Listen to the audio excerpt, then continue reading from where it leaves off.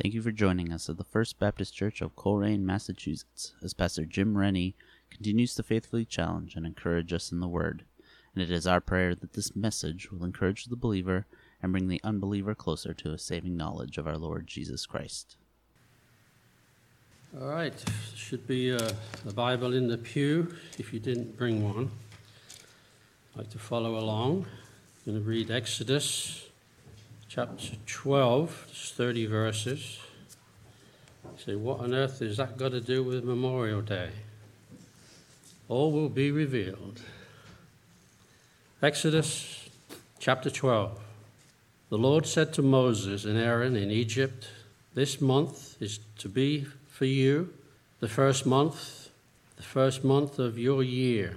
Tell the whole community of Israel that on the 10th day of this month, each man is to take a lamb and his family, one for each household. If any household is too small for a whole lamb, then they must share one with their nearest neighbor, having taken into account the number of people therein. There are to determine the amount of lamb needed in accordance with what each person will eat. The animals you choose must be year-old males without defect, and you may take them from the sheep or the goats. Take care of them until the 14th day of the month, when all the people of the community of Israel must slaughter them at twilight. Then they are to take some of the blood, put it on the sides and tops of the door frames of the houses where they eat the lambs. That same night they are to eat the meat roasted over the fire, along with bitter herbs and bread made without yeast. Do not eat the meat raw or cooked in water, but roast it over the fire, head, legs, and inner parts. Do not leave any of it till morning. If some is left till morning, you must burn it. This is how you are to eat it, with your cloak tucked into your belt, your sandals on your feet, and your staff in your hands. Eat it in haste. It is the Lord's Passover. On that same night I will pass through Egypt and strike down every firstborn, both men and animals. And I will bring judgment on all the gods of Egypt. I am the Lord. The blood will be a sign for you on the houses where you are. And when I see the blood, I will pass over you. No destructive plague will touch you when I strike Egypt. This is the day you are to commemorate for the generations to come. You shall celebrate it as a festival to the Lord, a lasting ordinance. For 7 days you are to eat bread made without yeast. On the first day remove the yeast from your houses, for whoever eats anything with yeast in it from the first day through the 7th must be cut off from Israel. On the first day hold a sacred assembly, and another one on the 7th day. Do no work at all on these days except to prepare food for everyone to eat. That is all you may do. Celebrate the feast of unleavened bread, because it was on this day that I brought your divisions out of Egypt.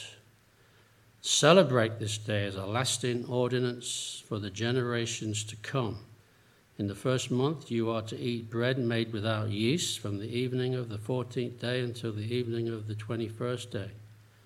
For 7 days no yeast is to be found in your houses, and whoever eats anything with yeast in it must be cut off from the community of Israel, whether he is an alien or native born. Eat nothing made with yeast. Wherever you live, you must eat unleavened bread. Then Moses summoned all the elders of Israel and said to them, go at once and select the animals for your families and slaughter the Passover lamb. Take a bunch of hyssop, dip it in the blood in the basin, and put some of the blood on the top and on both sides of the door frame. Not one of you shall go out the door on this house until morning. When the Lord goes through the land to strike down the Egyptians, He will see the blood on the top and the sides of the door frames and will pass over that doorway, and he will not permit the destroyer to enter your houses and strike you down. Obey these instructions as a lasting ordinance for you and your descendants when you enter the land that the Lord give you as he promised. Observe this ceremony. And when your children ask you, what does this ceremony mean to you? Then tell them, it is the Passover sacrifice to the Lord, who passed over the houses of the Israelites in Egypt and spared our homes when he struck down the Egyptians. Then the people bowed down and worshipped. The Israelites did just what the Lord commanded Moses and Aaron. And at midnight, the Lord struck down all the firstborn in Egypt, from the firstborn of Pharaoh, who sat on the throne, to the firstborn of the prisoner who was in the dungeon, and the firstborn of all the livestock as well. Pharaoh and all his officials and all the Egyptians got up during the night, and there was loud wailing in Egypt, for there was not a house without someone dead. May the Lord give us understanding of his word this morning. Amen. We'll pray. Heavenly Father, again, such a blessing to be here this morning. We thank you. We pray that through this message that we prepare for the people, that you will speak to us, and may we gain some truth from it and remember those that have made the ultimate sacrifice, and also particularly remember you that made the ultimate sacrifice in order to bring us to God. In Jesus' name we pray, amen. So each year we observe Memorial Day because it's a day to remember. It's a remembrance day. People that have died in wars fighting for our freedom. It is a time to commemorate, to commemorate. The word commemorate, if you don't know already, means to pay tribute, to pay homage to honor, salute, toast, remember. Is that word again?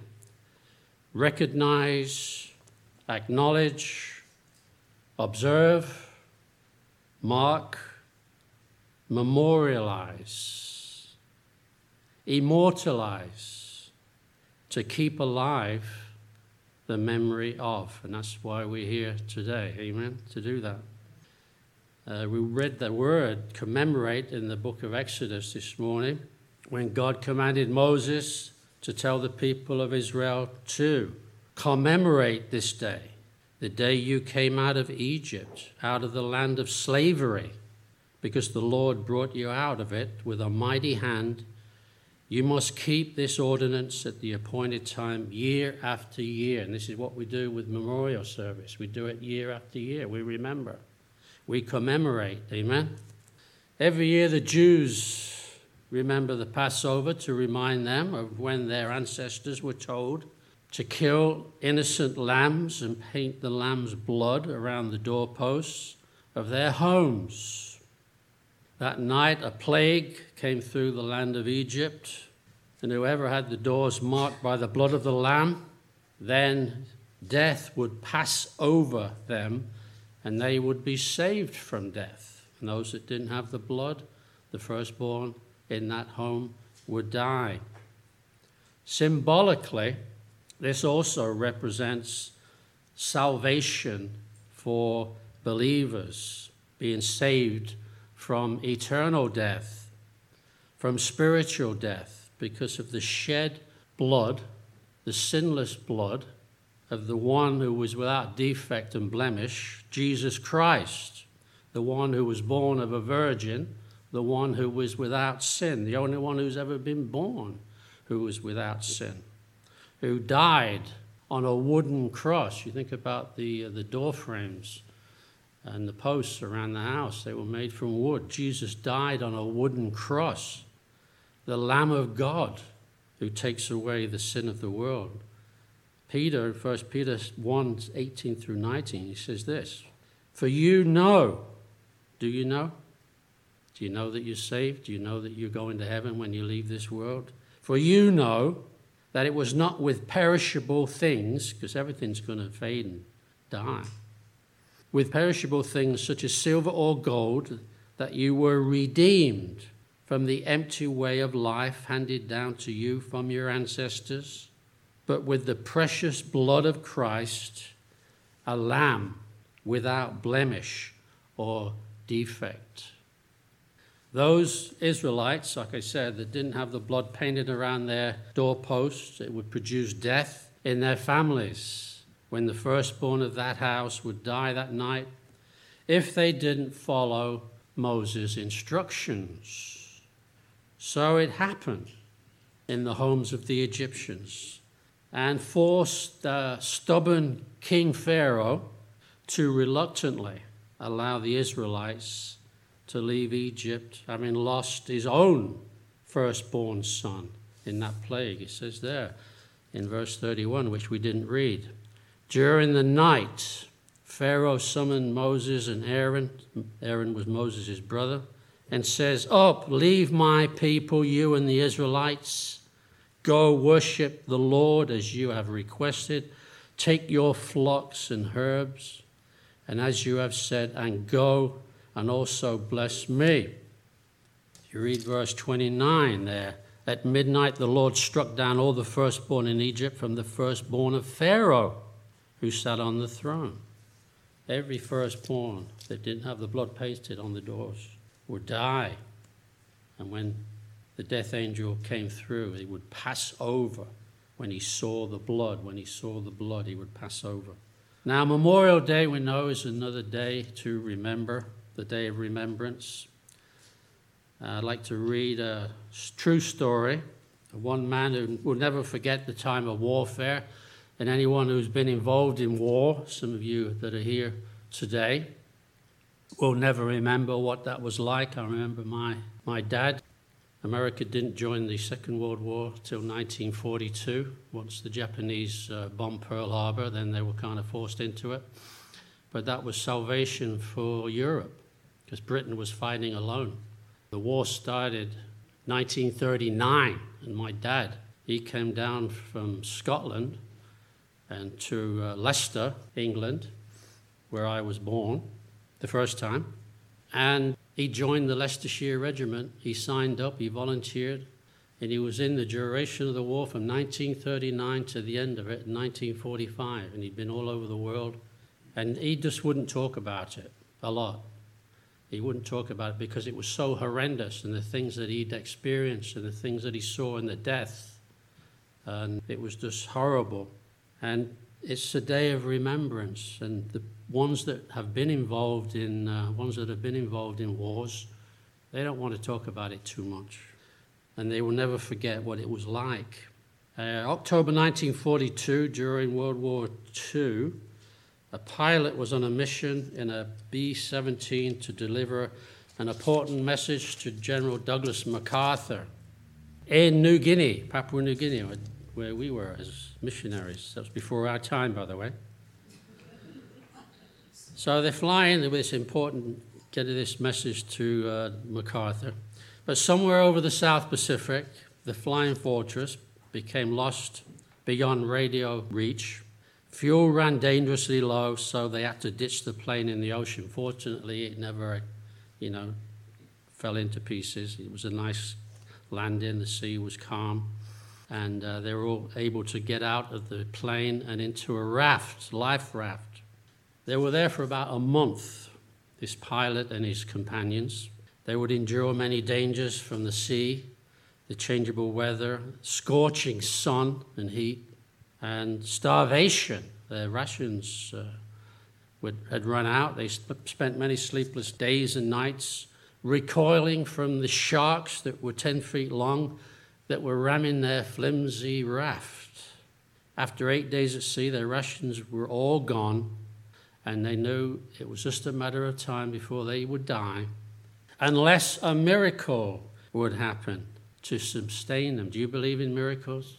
And the miracle did happen This is what happened. The pilot recounts. He says, in the raft, obviously believer, we read from the Bible that afternoon and finished with a prayer for deliverance and a hymn of praise.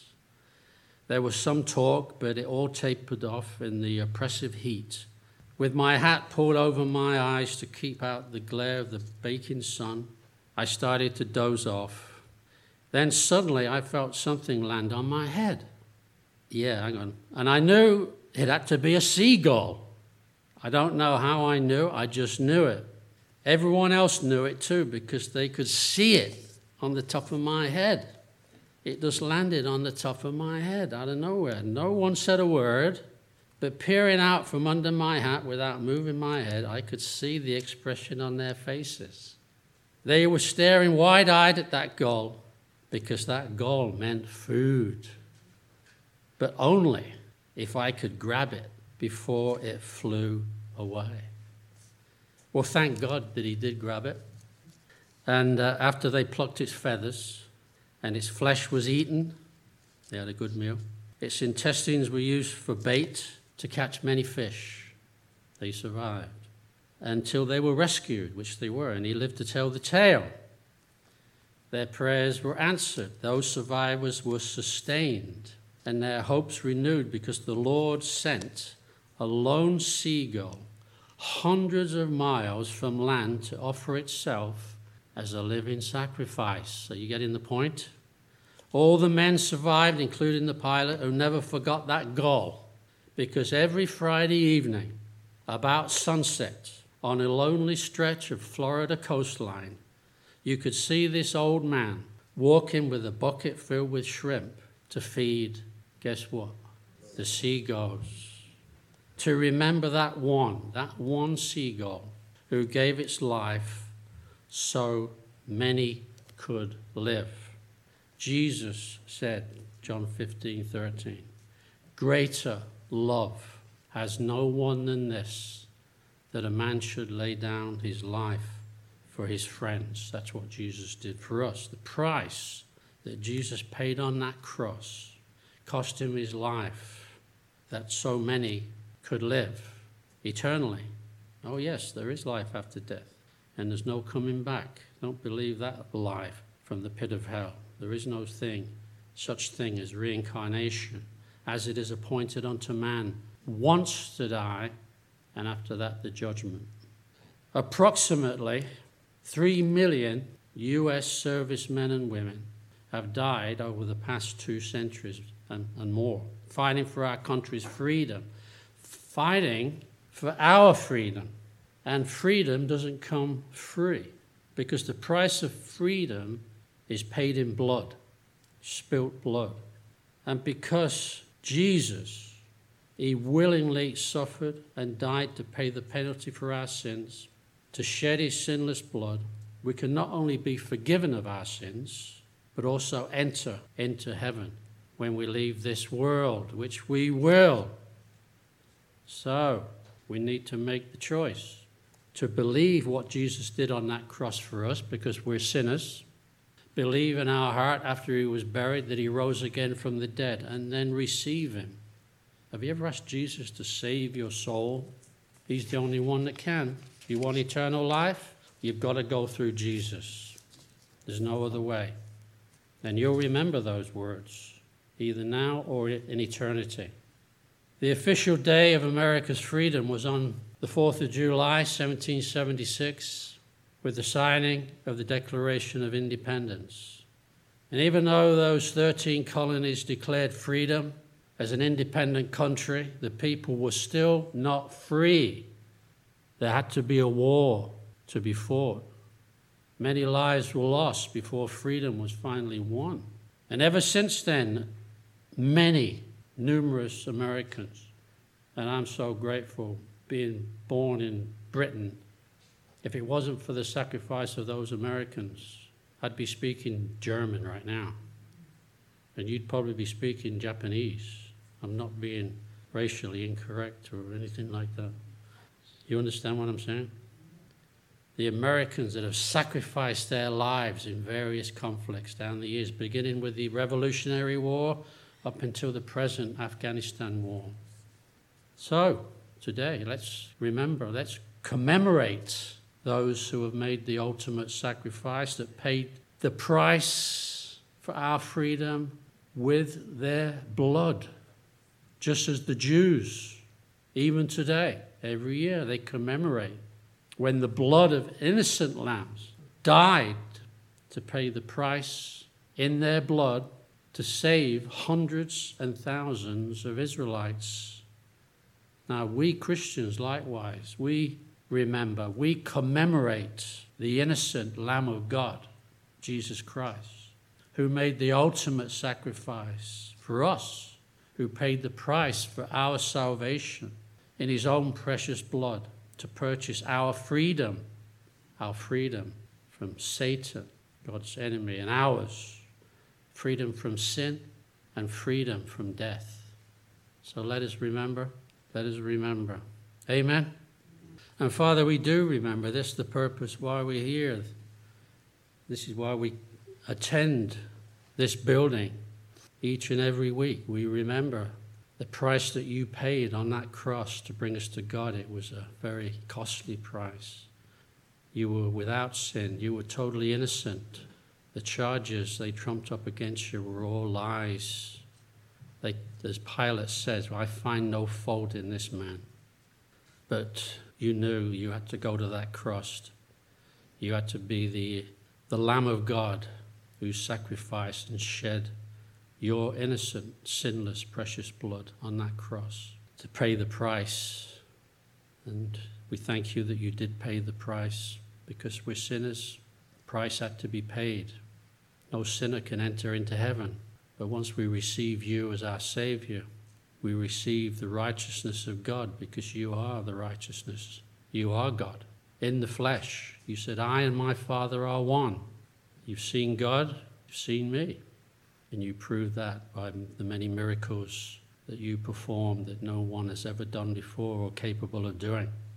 And the greatest miracle of all, having died, you rose again from the dead, proved that you were alive before you ascended into heaven. You sit now at the right hand of the Father, making intercession for us. And those that call upon your name, the name which is above every name, shall be saved from death, eternal death. And I pray, whoever you are, wherever you may be listening to this message, have you ever asked Jesus to save you? You must realize that you're a sinner. You're not perfect. And nothing imperfect can enter into heaven. You must enter in with the blood of Christ that not only covers your sins, but takes it away, having received Jesus as your Savior. So I hope and pray that you do that, and you will take this to heart, what you've learned this morning. And may we never forget what he did. And may we never forget the sacrifice that Americans have made in order for us to be able to be here and worship in peace and safety. In Jesus' name, amen. Thank you again for tuning in. You can find our podcasts on Apple Podcasts and anywhere else you find podcasts. We'd love for you to join us at the First Baptist Church in Coleraine for Sunday morning worship at 11 a.m. We are located at 81 Foundry Village Road, Coleraine, Massachusetts. If you have any questions or inquiries, please feel free to call the church at 413-624-8886. Hope to see you soon. God bless.